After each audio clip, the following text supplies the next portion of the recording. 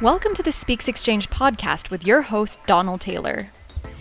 As a renowned learning and development industry expert, as well as chairman of the Learning and Performance Institute, Donald sits down with experts from around the globe to talk business communication, learning technology, language, digital transformation, and engaging, upskilling, and reskilling your organization. This podcast is brought to you by Speaks, the first intelligent language learning platform for the digital workplace. Listen in and you might learn a thing or two. Welcome to this edition of the Speaks Exchange podcast with me, your host, Donald Taylor. And with me today, I have Itiel Dror. I was about to launch into an introduction to Itiel, but he's such a multifaceted man. It's probably better he does it himself. Itiel, welcome. Great to have you on the show. Can you introduce yourself? Thank you for inviting me. I'm happy to be here. But you know, most people, when you ask them the three most basic questions, what's your name? Where are you from? And what do you do? Each one of them is a very complicated answer with me. So the three simple questions are not as simple. So maybe I just focus not on my name and where I'm from, but what I do, which is complicated enough. Now, people who don't understand and look at my webpage will see that I work in many, many different domains all over the place. But actually, I'm a cognitive neuroscientist. I'm interested in how the brain encodes and processes information. And this has a lot of manifestations and application of learning, how to train people, how to improve decision making, how to maximize efficiency of skill acquisition. So a variety of questions in L&D, but not in L&D, but in many other domains. And of course, as theoretical, I'm a researcher. My day job is doing research in cognitive neuroscience about the human brain and how to measure and improve performance. So the topic is huge.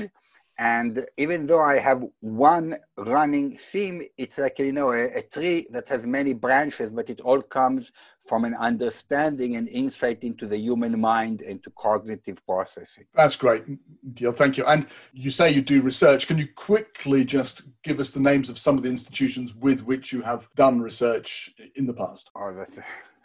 Well, again, my CV is 67 pages just to read it to you, but really trying to simplify. And I feel a bit bad when I do this kind of podcast because you ask already before we started, real complicated, deep question. It's like a journalist on TV, they interview you and they say you have 20 seconds on the news to summarize a huge domain. So in terms of institution, then I began in the United States at Harvard University, where I got my PhD.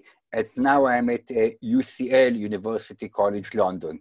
Between them, there's a few other places. Fantastic. Thank you, Itiel. I'll try to make the rest of the questions simpler, but I suspect that you will find complexity in every question that I ask you. You have been influential, I think possibly more than you know, in learning and development, looking at neuroscience, looking at the mind and cognition and considering how science can inform what we do. Do you think from your knowledge, and you've spoken at events that I've chaired a couple of times, do you think from your understanding of what L&D is doing that we are doing a good job of taking research and knowledge from your domain into the practice of workplace learning and development? Well, thank you very much for your kind words about me being influential.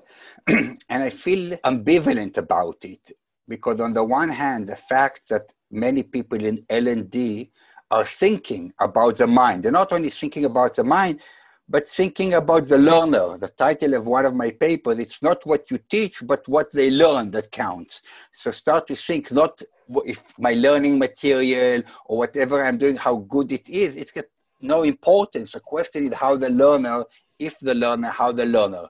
So transforming the thought from the learning material to the learner, is great, and interest in the brain and the mind and brain-friendly learning and all those kind of things is great, and I feel great about it, and I'm very happy about it, and great for L&D for taking it on. On the other hand, I feel a bit bad about it because some people think that if they read a few dozen books and articles, they understand the brain, where they actually don't, and they not only don't advance L&D, they even take it backwards because they misinterpret. They say what they want to say, but underpin it in supposed brain sciences.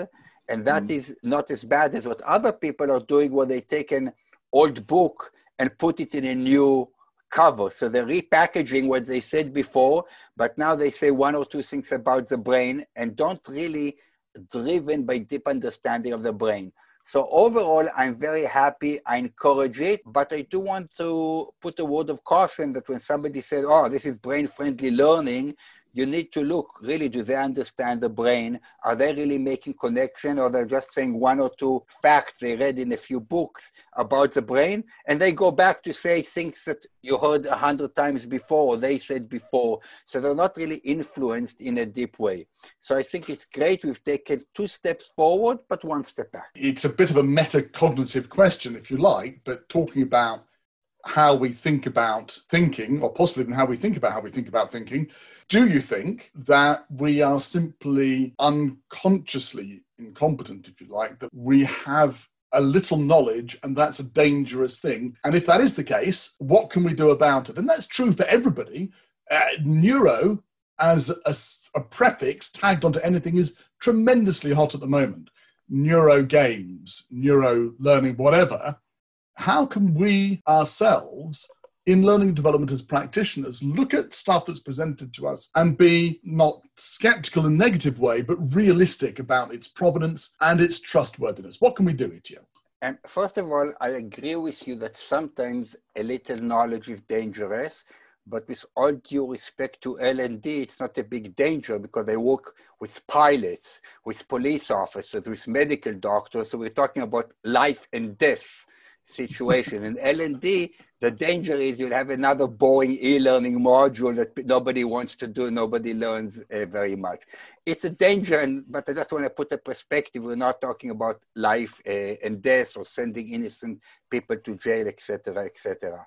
I think that I don't advise any L&D person to start studying the brain and getting a PhD and doing a postdoc and studying for 15 years to realize that they know very little. But I think it's not a matter of learning small details about the brain and mentioning them, but it's an approach. For example, what I mentioned before, to think about the learner and not to think about the learning materials. Remember that the learning is the objective rather than the learning material. Or other messages that I emphasize, it's not only about acquiring a skill or knowledge that you test at the end of the learning and give everyone a certificate, but start to think, do they remember it? And does it impact behavior? Does it change back at the workplace? Does it have an impact that you want to? So those aspects of memory, impacting behavior, changing decision-making, or whatever you're trying to teach, starting to think about those issues, I think is a huge step that L&D can do and has done. And you say they do it more than I even know. So that's even better.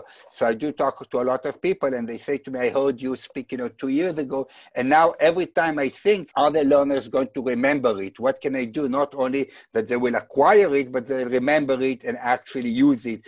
And that it... So these are a few things that is a change in approach without getting into some technical issues about the brain or reading about the brain, but picking the cherries and improving the approach and enhancing it within the existing paradigms of L&D. So, and I agree that we spend far too much time thinking about how materials look and possibly even whether people can be tested on stuff, rather than considering why are we doing this, and indeed, what impact does this have with this person back in the workplace? Let's take an example. You mentioned pilots earlier. I know you've done work with pilots in the US. We're used to seeing posters on walls that show planes in profile. This is what a US plane looks like. This is what a Russian plane looks like. I've always wondered, are those things any use at all? Because when you're a pilot in combat, you have a split second to make a decision. And that's what you were dealing with these US pilots and helping them make better decisions about identifying planes. Can you talk us through what did you do and what influenced your approach to helping them make better decisions? I'll happy to do that. But before I talk about pilots, I don't want viewers to say, what do I care about pilots?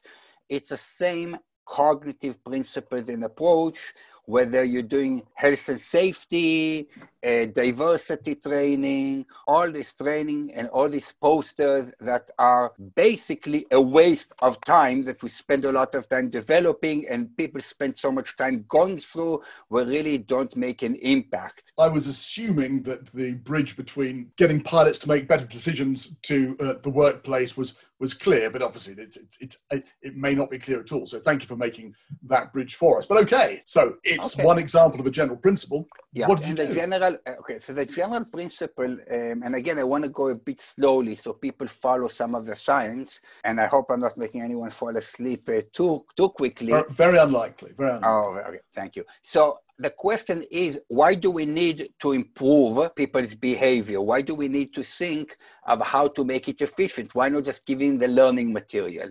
Now, the learner has a huge cognitive load, and we as professionals in L&D want to reduce the load. We need to do the work rather than throwing it on the learning. Here's a learning material, and it's not my problem. I presented it, and they need to learn it. It is up to us, and understanding the issue of cognitive load. Now, many people know about cognitive load. They may not think about it enough, but if you go to the detail and understand, cerebral cellular metabolism, you go to the neurophysiology of the brain, how much a brain can actually carry on. So we need to think how much a brain can carry on. And please don't give me, we can do 7 items -1 +2. Because different items can weigh very differently from the brain. It's not how many kilograms weight you can put on a truck. It's a cognitive load. Something that may seem very heavy may seem to the brain not heavy. Other things that may seem very simple require a lot of brain energy. And also it depends what part of the brains you're going to involve, because some parts of the brain can carry different loads and different representation. So there's a whole big question of how much. This is what I talk about, the quantitative issues of how much you can load on the brain. Now, beyond the quantitative issue that we always have to remember that the brain has limited energy, the limitation how much your brain can take on and learn and memorize and use, I move from the quantitative to the qualitative approach. A qualitative approach is how you load it, because you can load a lot if you know how to load it by taking the burden off the learners. And now we're getting to the pilot with this background. So if you want pilots to learn to identify different aircraft, instead of what they used to do is show them the aircraft and they see it again and again and again, and they need to learn to identify it. We started to investigate from a cognitive perspective what happens to the pilots when they learn to identify the aircraft. So the people who are listening to the podcast, if you've ever met twins, the first time the twins look very differently, and you saw them again and again and again. And over time, you learned that one is John and one is David. Something caused you now to identify them. Before them, they looked the same. What happened in that cognitive process, in many learning processes?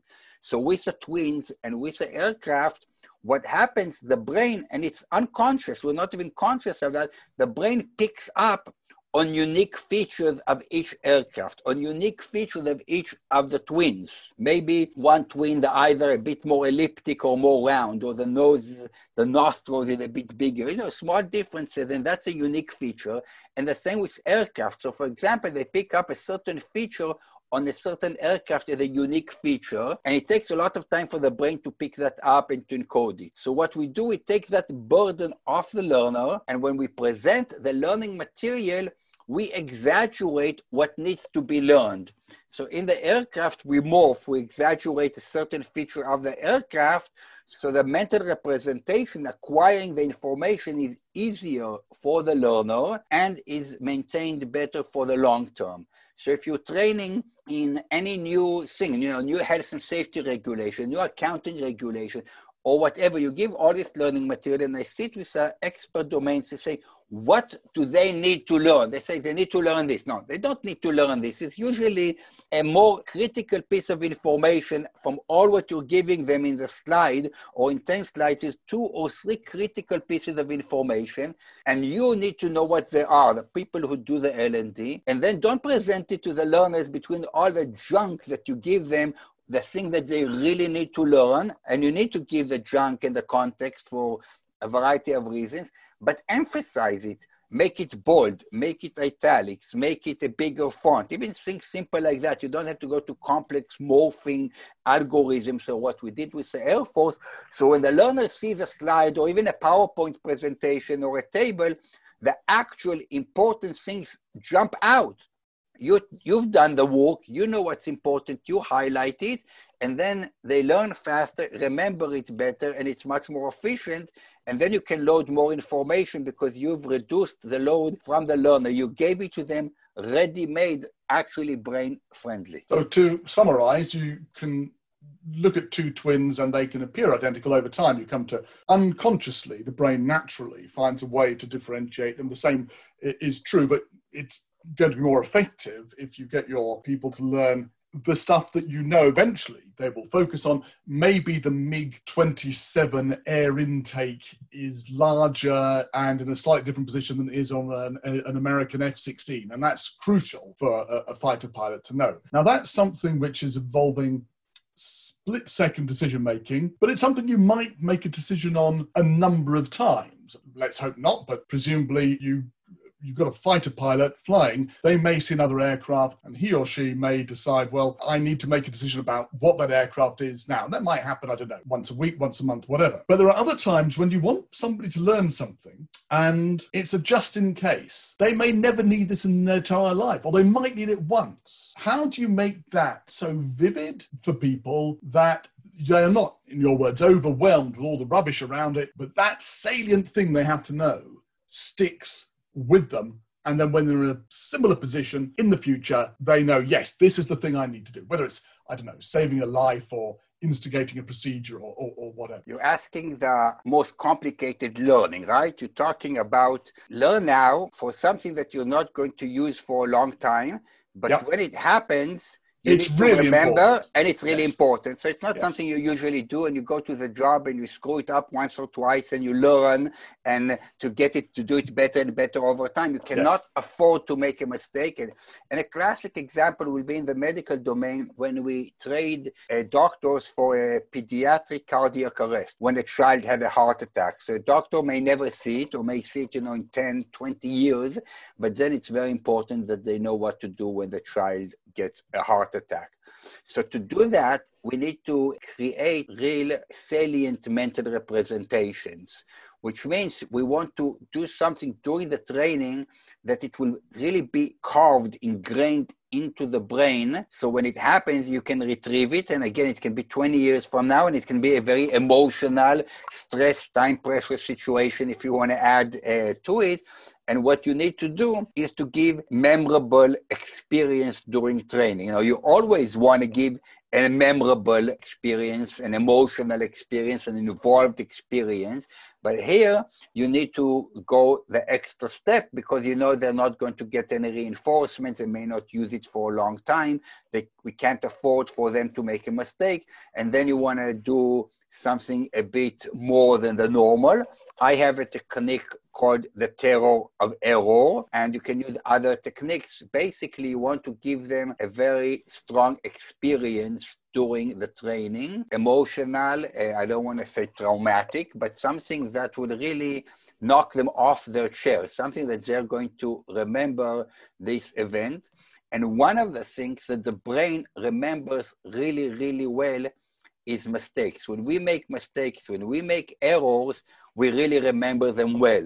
And that's generally true in training, that we learn more from mistakes than when we get it right. Then it's good to try during training, again, depending on the application and depending on a lot of factors, to cause the learners to experience a mistake that they make and then correct it. But experience of a mistake and then hitting the metal when it's hot. So don't wait a year later to say, but they understand the mistake, and then they learn how not to make the mistake, and then they practice correct. But start off by what I call sabotage. Set them up to make a mistake, and then they're not only going to remember it, they're going to be motivated for the learning. They know they need to learn, they understand the importance, they know that they can't do it. So it's a metacognitive insight, because people believe they can do things which they can't, and then you teach them how to do it. So they had a real good emotional experience, motivating, engaging experience. And in the end of the learning, they don't say, oh, what a waste of time. They feel they learned something because in the beginning, they did it wrong and now they did it correctly. But in terms of your question, you gave them an emotional, strong experience that they will remember and modify their behavior. The power of error, the terror of error, the power of mistakes, where we engage it and we set them up to make mistakes and learn from that. So just for an example, I just want to translate it from, some pediatric cardiac arrest to every day when you train people to work on an EPOS, electronic point of sale. It's cashier. So they work in a big store and you train people how to do the cashier. And you also train them how to avoid and how to learn fake banknotes. So instead of showing them and how to do it and they're falling asleep, let them accept a fake banknote. And after they accept it, they say, hey, bring it back to me. And it can be on an interactive video, it can be online or whatever means to do it. And then you say, oh, look, this note is fake and you accepted it. I said, oh my God, you don't want to make them feel stupid, but you want them to get a bit of, oh, I made a mistake. Look, now I can see obviously this, $100 bill or 50 euro or 20 pounds, whatever the bill is, it's fake. I should have seen it. Why didn't I see it? And here we train them how to notice it. They're going to pay attention to notes more. They're going to detect more. So you want them to experience things and again, to give them a salient mental representation and a whole bunch of other things. Experience the failure and the correction of the failure immediately afterwards. Yes, and the failure that happens at the workplace is random. You may have a failure or a situation that really is not important. When you do the training, you can cause the failure or the situation that likely going to lead to failure, the ones that are important educationally that are going to happen in the workplace. So for example, with medical surgeon, orthopedic surgeon, we developed training. The first thing we did, we bred 50 orthopedic surgeons from 13 countries and asked them, what are the typical mistakes that happen in traumatic orthopedic surgery? When you try to train new doctors, you do a lot of effort and they still make mistakes. And everyone came with a list. There was some variation, but there were 7 or 8 mistakes that they all had. And high on the list that are typical mistakes that happen during orthopedic surgery, which I find very hard to train new surgeons. And then we focused the interactive training we developed, which caused surgeons to make mistakes and learn from the mistakes on those mistakes. So during training, you can pick the mistakes that are more educational, more important, and whatever your criteria, rather than random things they're going to encounter at the workplace. The message that is very sad or difficult here, to do proper L&D is damn difficult. You don't just take training material and throw on the learners. You have to really understand what they need, the environment they're going to work, what mistakes, what are the consequences, when they're going to use it, and a whole range of questions. That's when I sit with L&D people, I give them a headache. Before that, they said, here's the learning material. How can I make it better? And I ask them a million questions about the learning, about the learners, about their use, what they need. And you have to go 1 layer deeper, 2 layers deeper, and then you can really do fascinating L&D and not a normal run-of-the-mill L&D that is out there, unfortunately. We're shifting from providing people with information to focusing on the behaviors we want to change and setting things up. I wouldn't say provide them, dumping on them, just throwing them endless information, not even giving it in a nice way, just throwing it at their face and saying it's your problem and I taught them and that's it. That's what happens. It is what happens, and it's better to focus on the behavior we want to change, work back from how people learn and make a situation of one form or another to provide that learning. Now, here's the question. If you mentioned doing doing some learning online, and you do a lot of that. You could have a live class doing something, but how much is it important to simulate the workplace? I'm thinking about the surgeons and the medical people you dealt with. How important is it, and it could be anybody else as well, but how important is it to simulate the workplace so that what people are learning becomes more ingrained rather than it being seen as something which is somehow different to and separate from the workplace? It's something you do in the training room rather than something that actually applies to me when I get to work. How important is it to simulate in some? First of all, there's a big question, what do you mean by simulate? Because in the medical domain, we have simulations that, cost hundreds of thousands of mannequin, or a simulation where they learn how to put an IV and you take an orange and they need to learn how to put the needle through the peel of the orange. It's also a simulation of the skin. But the question is on two issues, transfer and generalize. One is, how do we ensure that the learning transfers from the learning environment to the actual workplace and the application? So it needs to transfer.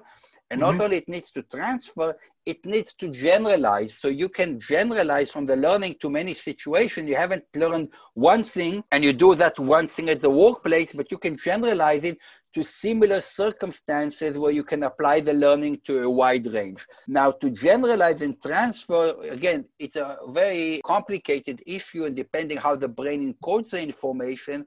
But I would say that the more similar the learning is to the context of usage, the better you get the transfer. So it can be simulations, but not necessarily simulations. But for example, right now there's COVID around. So I'll give an example. If you're learning to do a certain procedure, and when you're doing it, you're going to have a mask on and you're going to have gloves on.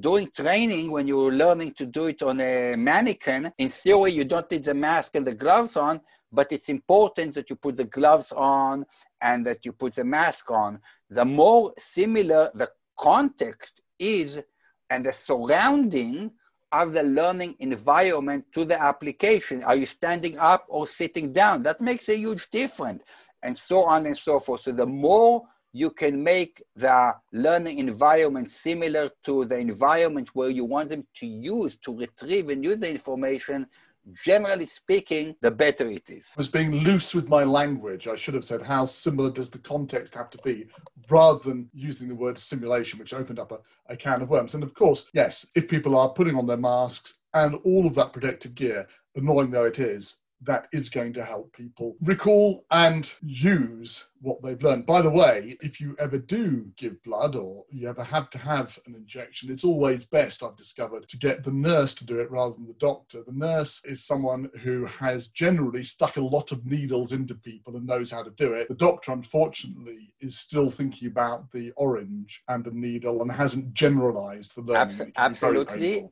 And also, while the nurse is putting the needle in your hand, don't talk to them and distract them and talk about the politics or the weather or whatever. Let them do their job and focus. And more important, when they give you medication in the ward, because if they stick a needle and don't stick it well and they stick you 4 times, you may have a bit of pain and bruising. But if they give you the wrong medication, you may find yourself in a very bad situation. So don't distract people when they're trying to help you. Let them do their job.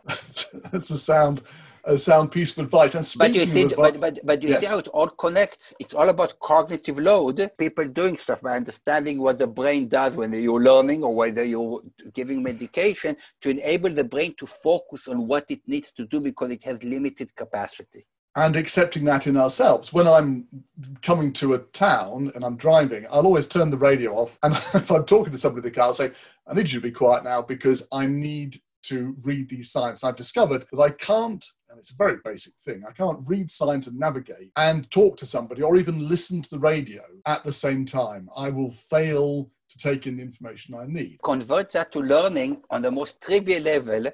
Again, you see in the training, I see many trainings that I evaluate, there's a lack of cognitive consistency. For example, when you move to the next slide, sometimes you click on the top right, sometimes you click on the bottom left. Now it's trivial, people find it, but you're spending the learning cognitive resources on figuring out the technical stuff of how to navigate the learning.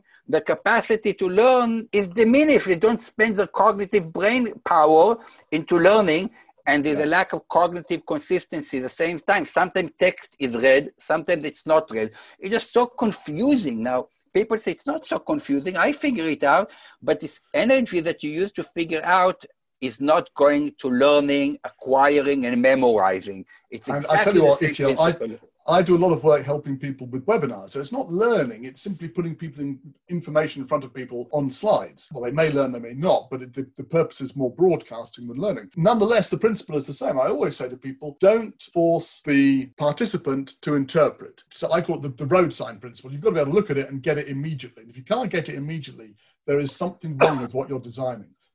People need to be able to not spend their energy, as you say, interpreting it, because when that happens, they've lost the thread very often. You're about to say something. You're absolutely right. And now that because you and I, at least, I don't know about the listening, because we're on the same page, we can take it to the next level of complexity. So you're absolutely right. It's the same message of taking the burden off the learners, and you as a professional doing the work, what needs to be learned, what needs to be and give it to them in a way they can take it on board with minimal spending brain calories on figuring out how to navigate or what do you mean or to make sense of what you say. Having said that, what about the concept of desirable difficulty, where if you work hard for something, you are more likely to remember? That's exactly what I'm going to say in a different way, where you don't want them to be passive, you want to challenge them.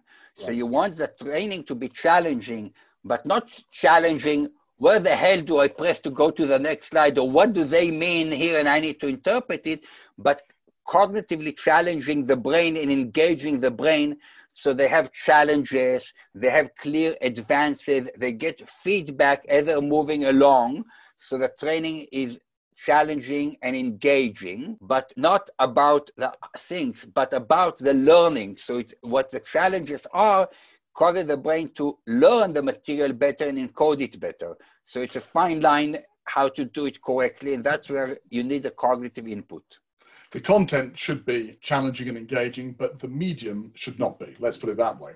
I agree with that, and I would add the challenges in the content and perhaps application. Right. Something like that, and give them example, and they have to generalize and they have to do something with it and take it to the next step. So there are many ways you can do challenges, but definitely not on the technical stuff. And you know, and I know that all these IT systems and learning management system, most of the time we spend ticking stupid boxes, which how many pages, how many ticks, how many is this, you have to get. Before you get, by the time I start the learning, I'm depressed, I'm frustrated, I'm tired, we're all stressed in life, and I'm already in a bad, pissing mood. I'm not in an engaging, enthusiastic mood to learn. I've already gone through hell to get to the first slide. These things we need to deal with. They're important for the learning. What we're doing in this conversation, Itiel, is trying to boil down, let's say 2 or 3 decades of experience, knowledge, understanding, and application of cognitive neuroscience, boil it down into 20 to 30 minutes of podcast insight. That's a tough challenge, obviously. If you had one piece of advice, because let's wrap up with this question. If you had one piece of advice to give to anybody in learning and development about the whole field of cognitive neuroscience, what would that be? I hate doing it, but I will. I would say one message. Don't forget the learner. Don't spend so much time on the learning material and the technology. Keep your eye on the ball. The technology and the content and everything are not a goal. They're an instrument. They're a means to get the learner to learn something and memorize and remember it and use it. So in one line, don't forget the learner. Put it, every morning. That's what you need to say, or what you need to have, on your screen as you develop learning, or every 5 minutes when you get too engaged in the stupid stuff or the silly stuff. Don't forget the learning. Everything you need to do, think about the learner, not about the learning materials, not about the technology, not about yourself, but about the learner. It's about the learner. And of course, the learner is the learner's brain, but don't forget about the learner. They get lost too often in L&D. It's the learner's brain. It's also the learning process, as you say, what's happening in the brain. And it's also, as we've discussed at length, the context in which the learner finds themselves, because that will affect how they're able to learn and how they're able to recall and how they're able to apply later By the on. way, you said, with summarizing, like decades of knowledge and experience. If people are interested, I can send you, I don't know if you'll be able to show them, but I have a link and a resource page with a lot of articles and information about learning. And if you can't find the link, or Don Taylor didn't put it in a brain-friendly, salient location, then you can just Google my webpage under training and brain-friendly, and there's a lot of information for people who are interested. Itiel, we will put that link. You send me that link. We're going to put that link in the show notes, and people can click on it, and it will be absolutely in a totally brain-friendly link that people can click on and get straight there. I do recommend doing that. Yeah, we don't I've read want plenty of Itiel's stuff. Yes, I like to say we don't want the shoemaker to be barefoot, so we better do it properly. Exactly. One last thing, Itiel, I always ask the question, what are you curious about right now in your field? I'm curious about many things, but curiosity kills the cat, so we have to be careful. But my curiosity has not changed. It's the human mind, understanding the human mind. And even though I emphasize that I translate a lot of my understanding and insights about the human brain and cognitive processing into L&D in the applied world, by translating it, by working in the real world, I learn, I go back and do more research. I get a lot of insight. It's a two-directional learning experience, applying theory. It fits the theory, and the curiosity have not changed since the beginning. It's the same basic wanting to understand the human mind. What makes us tick, and how can we improve our learning and performance? Fantastic. And how great to have that salient curiosity there in front of your mind throughout your career, and I hope for many decades to come to it. Thank you so much for coming on the podcast. My pleasure. Thank you for having me.